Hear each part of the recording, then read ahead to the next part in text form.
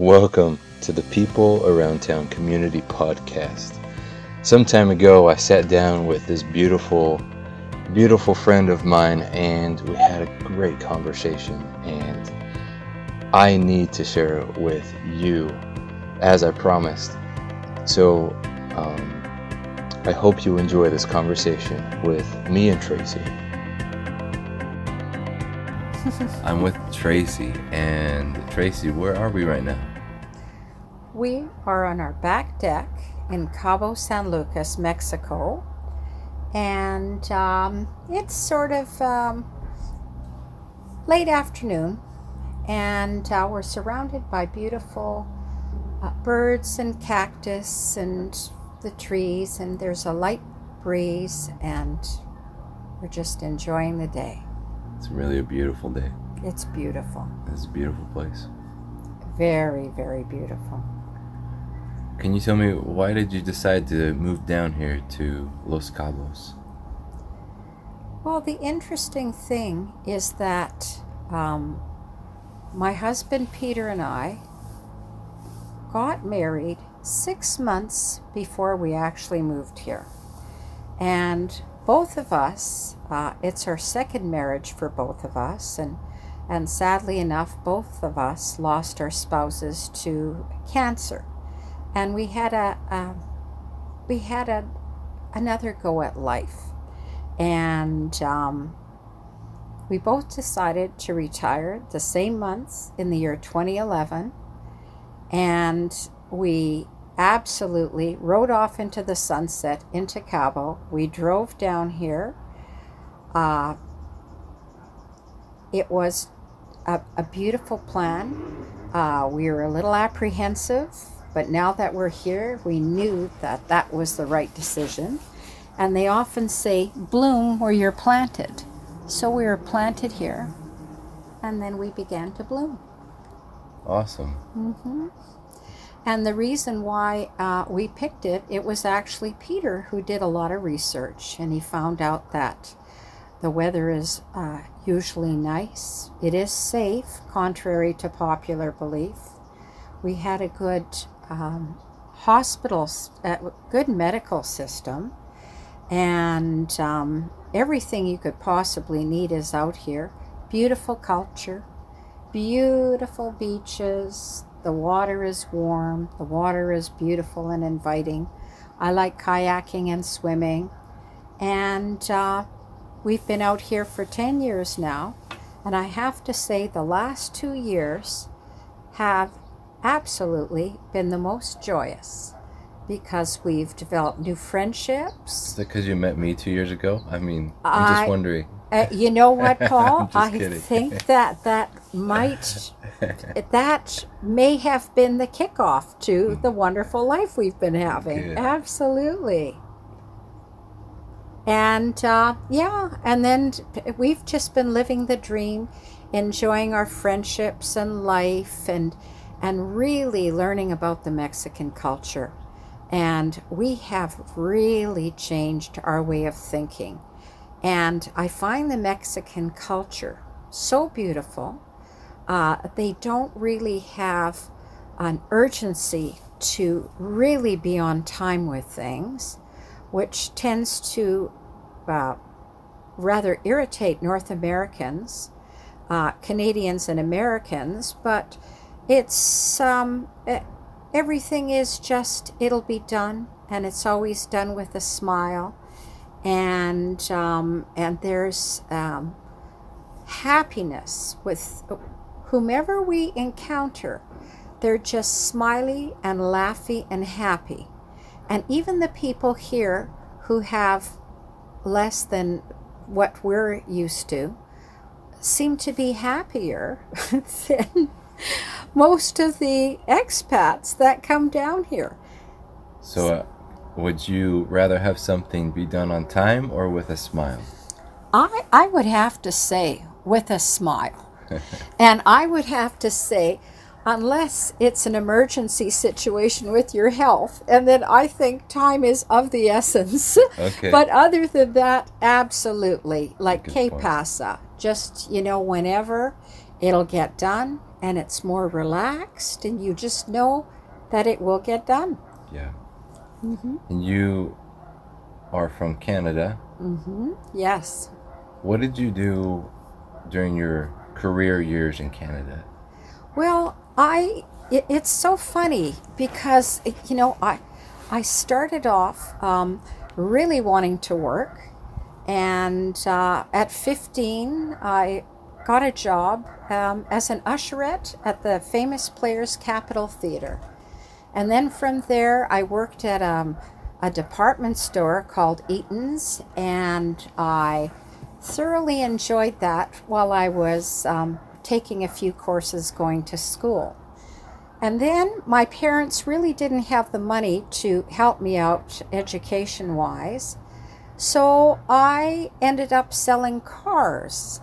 And in the 70s, I was probably one of the first women in Winnipeg to sell cars because they wanted a pioneer token woman, because they found that other women really liked to buy from women. So I sold cars, and I made enough to pay for my education, to go to university, and I became a teacher.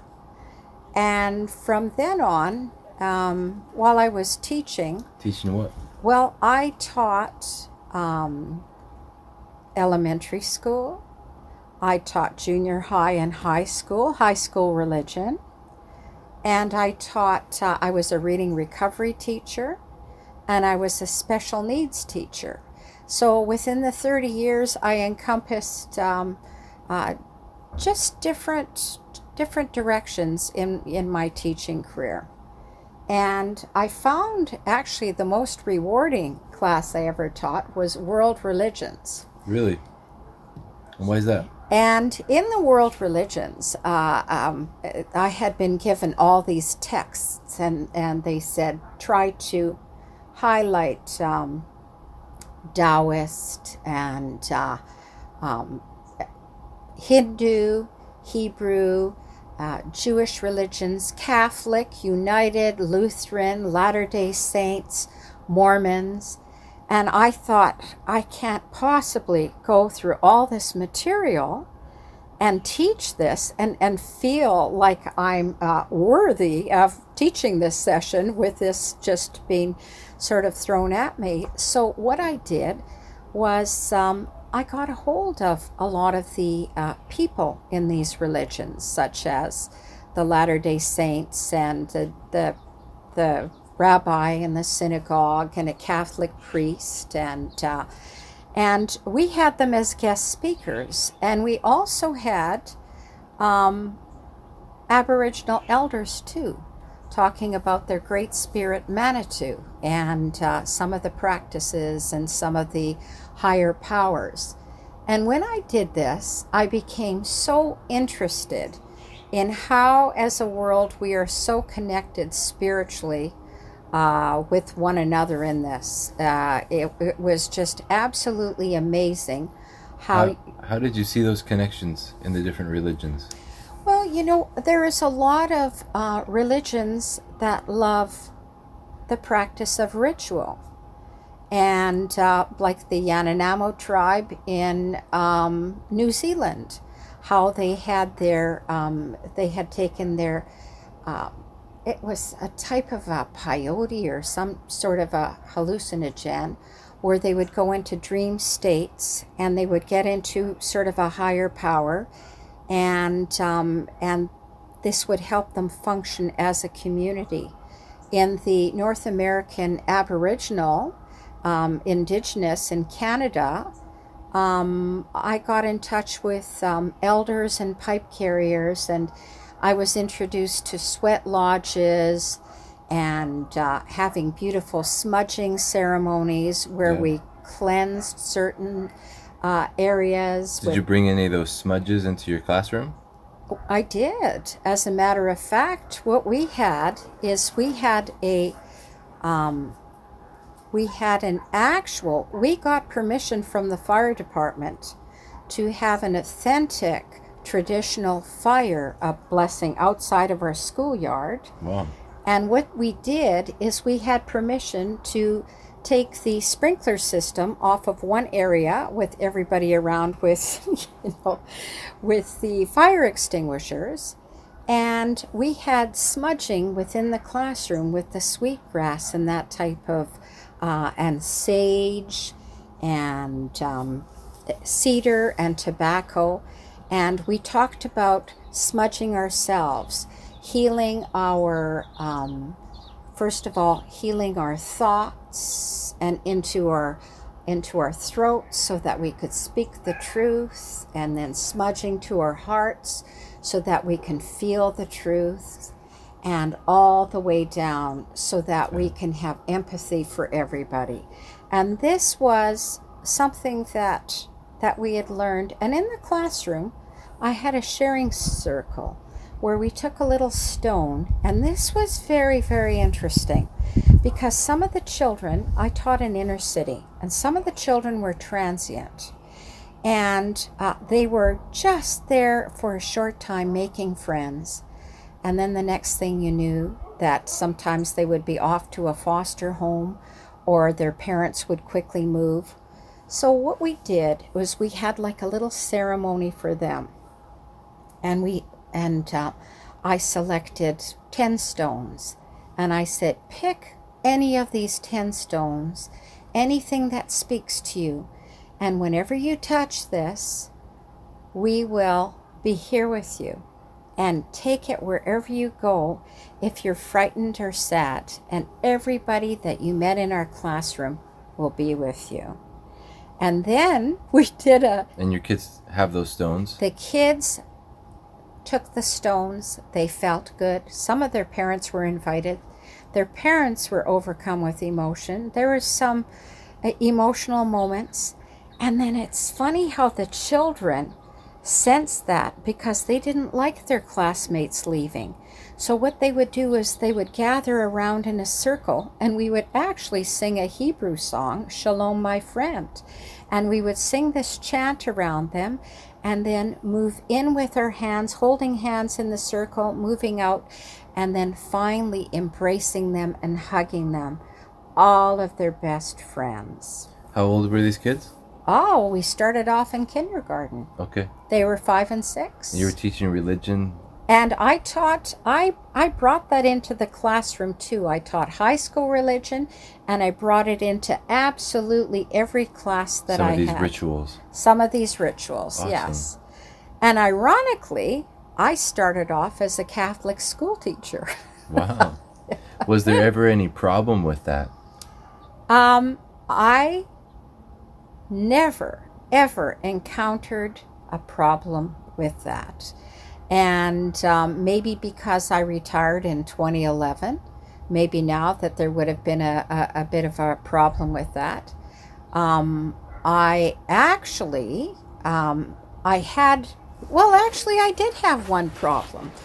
I had, when I was teaching in Scriber, Ontario, in a Catholic school, I had some of my Indigenous children from a reserve bussed in. And they were from a dry reserve, and they were absolutely beautiful people.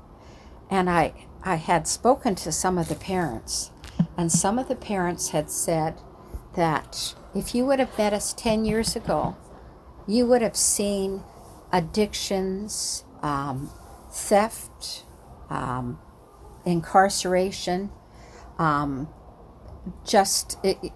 They said it was just terrible. And they said that a Bear Clan came in from the States, actually, and they had a 10-year commitment to live with them and show them the heartbeat, the way of the drum. And what they would do, and these people that had the addictions, they just didn't have counseling because they felt that counseling was a Band-Aid and a one-time effort. They became a surrogate family, and they lived with them, and they stayed with them and lived with them for 10 years. And slowly their addictions faded. And any time somebody would be upset in the middle of the night or wanting to fall back on their drugs or alcohol, they would go to the elder, and the elder would wake up whatever time of the night it was and say, time to go to the drum. And they would go to the drum and have a drum ceremony, and they said it was the heartbeat, just to get your soul back and just to get yourself in touch with the beat of the drum, the heartbeat of the earth. And then they would have a little smudging and bless this person, and this person would go back to bed. They said that this happened for 10 years until the addiction faded. And then these people who were addicted, who had children, some of whom were fetal alcohol from some of the addictions. These children that you were in your classrooms? That's right. Okay. And these children were very, very happy that I was invited to their reserve. And they invited me to their sweats, and they invited me to be the judge at their air band competitions and their Christmas tree competitions, to be one of the judges for it. And they presented me with a wrapped bannock, and I even had some cloth-covered hangers as a present to be a judge. I still have them to this day. And I felt at one with these people, and I felt that these people were my people, and they had such an influence on me that I still do smudging, and I have my sweetgrass and sage and tobacco. And even when my own father passed, I wanted to have a sharing circle, and I didn't do the authentic religious service. My sister and I did an Aboriginal healing circle around his gravesite, passing the stone around and talking and giving him blessings and that type of thing. And I just knew that's what he wanted, and he was happy. And we felt really, really whole with that, having a Catholic background and then ending up having a sacred religious ceremony. Yeah. So an indigenous one. So, and you found connection through all these avenues of beliefs and tradition and ritual. This is it. And I found throughout the world that everybody had some sort of a ritual that made the process right with the people who have passed on, or any type of coming of age, like, in Mexico, the Day of the Dead, honoring the children who died on November 1st, and also November 2nd for the adults, and actually putting up a shrine and sitting with them all night at their graveside, honoring their souls, honoring what they loved, like their food,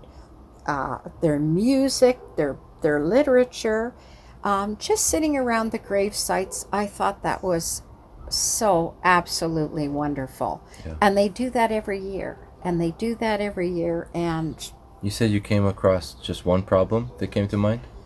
Oh, my one problem. And my one problem was this. In the Catholic school system, they wanted me to have an authentic Christmas concert.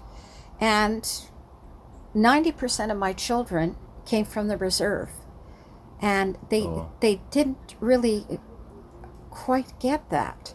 So what I did is I wrote a play for them, and it was called The Boy Who Lost His Totem. And I created a play for everybody in the class, and I included all of their traditional beliefs and their totem and everything that they knew and they were taught. And I said, this will be in lieu of our Christian Christmas concert. So we had the totems and we had the drumming, and the children had learned from their parents, so they wanted to do the drumming. So I said, absolutely, let's include this in the play. So one day, they came, they drove on the bus, 45 minutes on the bus to come to school, and they had taken the sacred huge drum that they had for the ceremony, and they took it into the classroom, and I just thought, how nice. So So what I did is I just moved the desks around the classroom and made room for this huge sacred drum in the middle of the floor. And I said, okay, you practice these songs and you just tell me which ones you're going to do for the play, and I'll time it and we'll see how long that fits and everything. They were thrilled. All the children were thrilled. And as they were doing that, I had a knock on the door, and the principal was there with a lot of the people from the reserve and the elders and their parents. They didn't know the drum was taken. They looked concerned and horrified. And I said, yes? And they said, this drum was taken without our permission. It's sacred. It needs a special cover. And before it's moved, it needs a special blessing. And they took the drum on the school bus. And then they checked it out to see if it was damaged. And luckily for me and the kids, it was in good shape. It was fine. And they came in and they had the cloth and they quickly did a ceremony to undo whatever damage was done in the transition. And that was a really good learning experience for me and the kids. Yeah. And then when they saw how the kids were so disappointed and they saw how the kids really, really loved the drumming and how shocked I was at how this came to be, they sort of took a bit of a breath, and then they went out and they went to the gym and they had like a little meeting for about 10 minutes. And we moved the desks back and we were all kind of contrite and sort of quiet. And then they came back after 10 minutes and they said, this means so much to our children. You can have the drum. We will take the drum for the Christmas concert. You can practice on a small drum and you can have the big drum because that's what the drum is for. And the kids were happy and they cheered. My heart stopped beating frantically. I felt a little bit more calm. And we had our Christmas concert with The Boy Who Lost the Totem, with the beautiful drum, and it was magical. The play was beautiful. The kids were happy. It was magical. That's awesome. Yeah. How old were these kids? They were in third grade, so they were 8 turning 9. Okay. Awesome. I totally forgot about that. That's awesome. Did you teach in a Catholic school your whole teaching career? No. No, that was just at the beginning. That was in the beginning. Well, actually, that was for the lion's share. And the last 10 years I taught in a public school. Okay. Yeah. Did you get to teach religion in a public school too? Was that part of it? Or I did. I did have one very, very horrific experience. Actually, with a nun. I don't know if I should say this or not, but this is you can delete it if you want later on. Yeah. But one of the reasons why I went to Scriber, Ontario, and you might delete that name too. But one of the reasons why I went to Northwestern Ontario, I felt it was a calling for me, because there was a nun there who happened to be a principal, and she was from a residential school, and she was a very, very racist, nasty person who did not like these children from the reserve, and she was very, very hard on them. And I felt that she was hard on me too, because I was a new single teacher, and she treated me kind of like the kids. I didn't have a family around or a support system. So she had a lot of bullying techniques, but she didn't realize that I was a strong, self-adjusted person, and I had a good background with good friends. So I was able to meet her at the level where she was at. And you had a sense of purpose. And sounds like I had a sense of purpose That's right, Paul. And you have a sense of purpose. And I have a sense of purpose, yes. So anyway, what had happened was there was the first incident was there was one little boy, and she wouldn't let them into the schools. So 45 minutes, the school bus would drive them there early, and they were freezing, locked out in 40 below. And she would call them savages, and they're used to the cold weather. And she wouldn't let them in the school to warm up. Luckily, I had a special needs trailer in the back that was heated. So I let them all into my trailer to warm up until the school bell rang. And then they could line up and get into the classroom. And then I thought to myself, this is not going to be good. I'm just going to watch and see what she does, because this is not a good situation. Yeah. So there was one little boy, and he had under his nose, he had, it looked like it was all crusty and sort of infected. And I know what impetigo looks like. And then I said to the nun, I won't say her name, I said, our little boy here has, it looks like it's impetigo, and I should notify the parents. And she said, they're just filthy savages. And she said, it's nothing but dirt. And that's when I knew that I had to do something. So I phoned the director, and I told the director, and he said, isn't that funny? Because we can't fire the religious, especially nuns. They have to take a vow of obedience.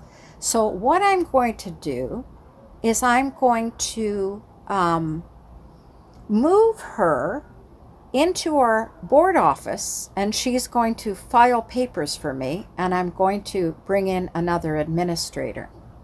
And he said, I won't say anything immediately, because I just want it to be sort of like an inter-office type of movement. And I said, beautiful. And then she escalated and got worse. And then she called me into her office, and she said, I have to ask you a question.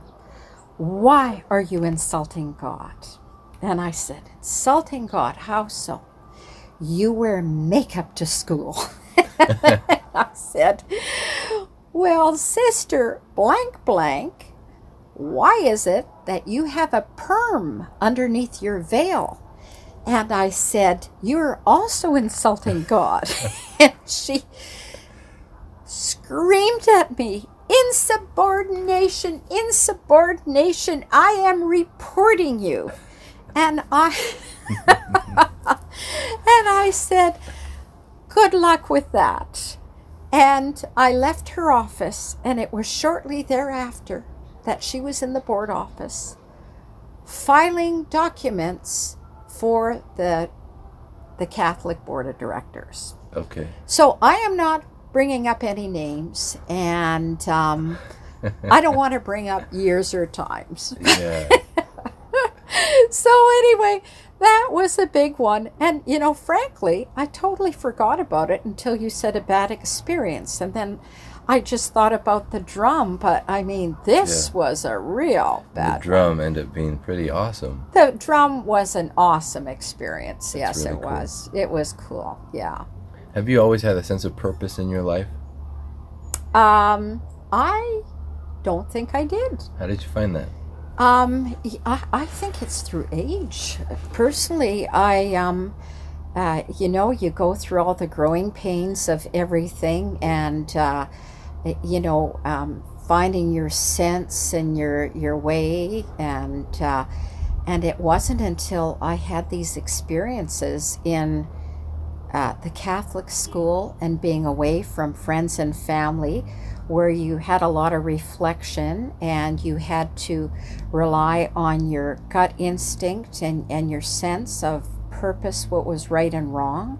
And then I realized I got strength through this, and I thought, I can do this independently on my own, and I can continue on this type of journey. And if there's an underdog out there, I will go out and I will help them if I can. Yeah. Yeah. Awesome. Tracy, the underdog helper. The underdog helper. Oh, that's sweet. I can see that. Tracy, what brings you joy in your life? Well, absolutely everything. I am so happy to have a loving husband, loving friends. Paul, you're part of that. A loving family. And I love nature, animals, plants. I love the sea. I love everything that's alive and well. And I try to bring in positivity into my life and just enjoy everything. I wake up every day grateful, and I just almost feel guilty of how lucky I am and how much abundance that we have. And I really feel that we have enough, even too much. And so it's nice to get out there and share when I can. Like sometimes I'll just buy a bag of paletas, like little lollipops, and take them out to the marina. And these poor people out there are schlepping away trying to make a living, and everybody is saying no thank you with their little wares, or they want to get fishing excursions, or they want you involved, and they're receiving repeated rejection over and over. Yeah. So a little lollipop will break their zone, and they will just say thank you, and the smile that comes across their face. I honestly have not had one person that refused a little lollipop with a smile. Not one person. Yeah. And then it breaks their zone, and then they are affirmed rather than receiving the no. And also the poor tourists coming to want to have a good time are just absolute getting pounced upon. And nobody's happy in this whole walk of tourism. Yeah. Yeah.